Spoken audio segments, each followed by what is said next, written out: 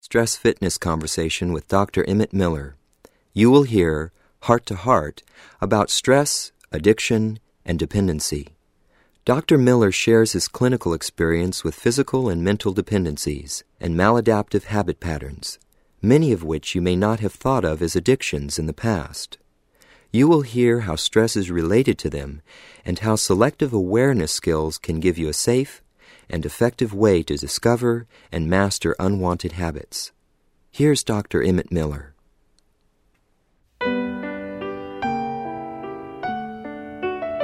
In the first part of this series, we learned about type 1 stressors, those that are immediately identifiable and resolvable by taking action, and type 2 stressors, those that persist over time, unresolved, since we either don't recognize their impact on our lives or we cannot find an appropriate action to resolve them.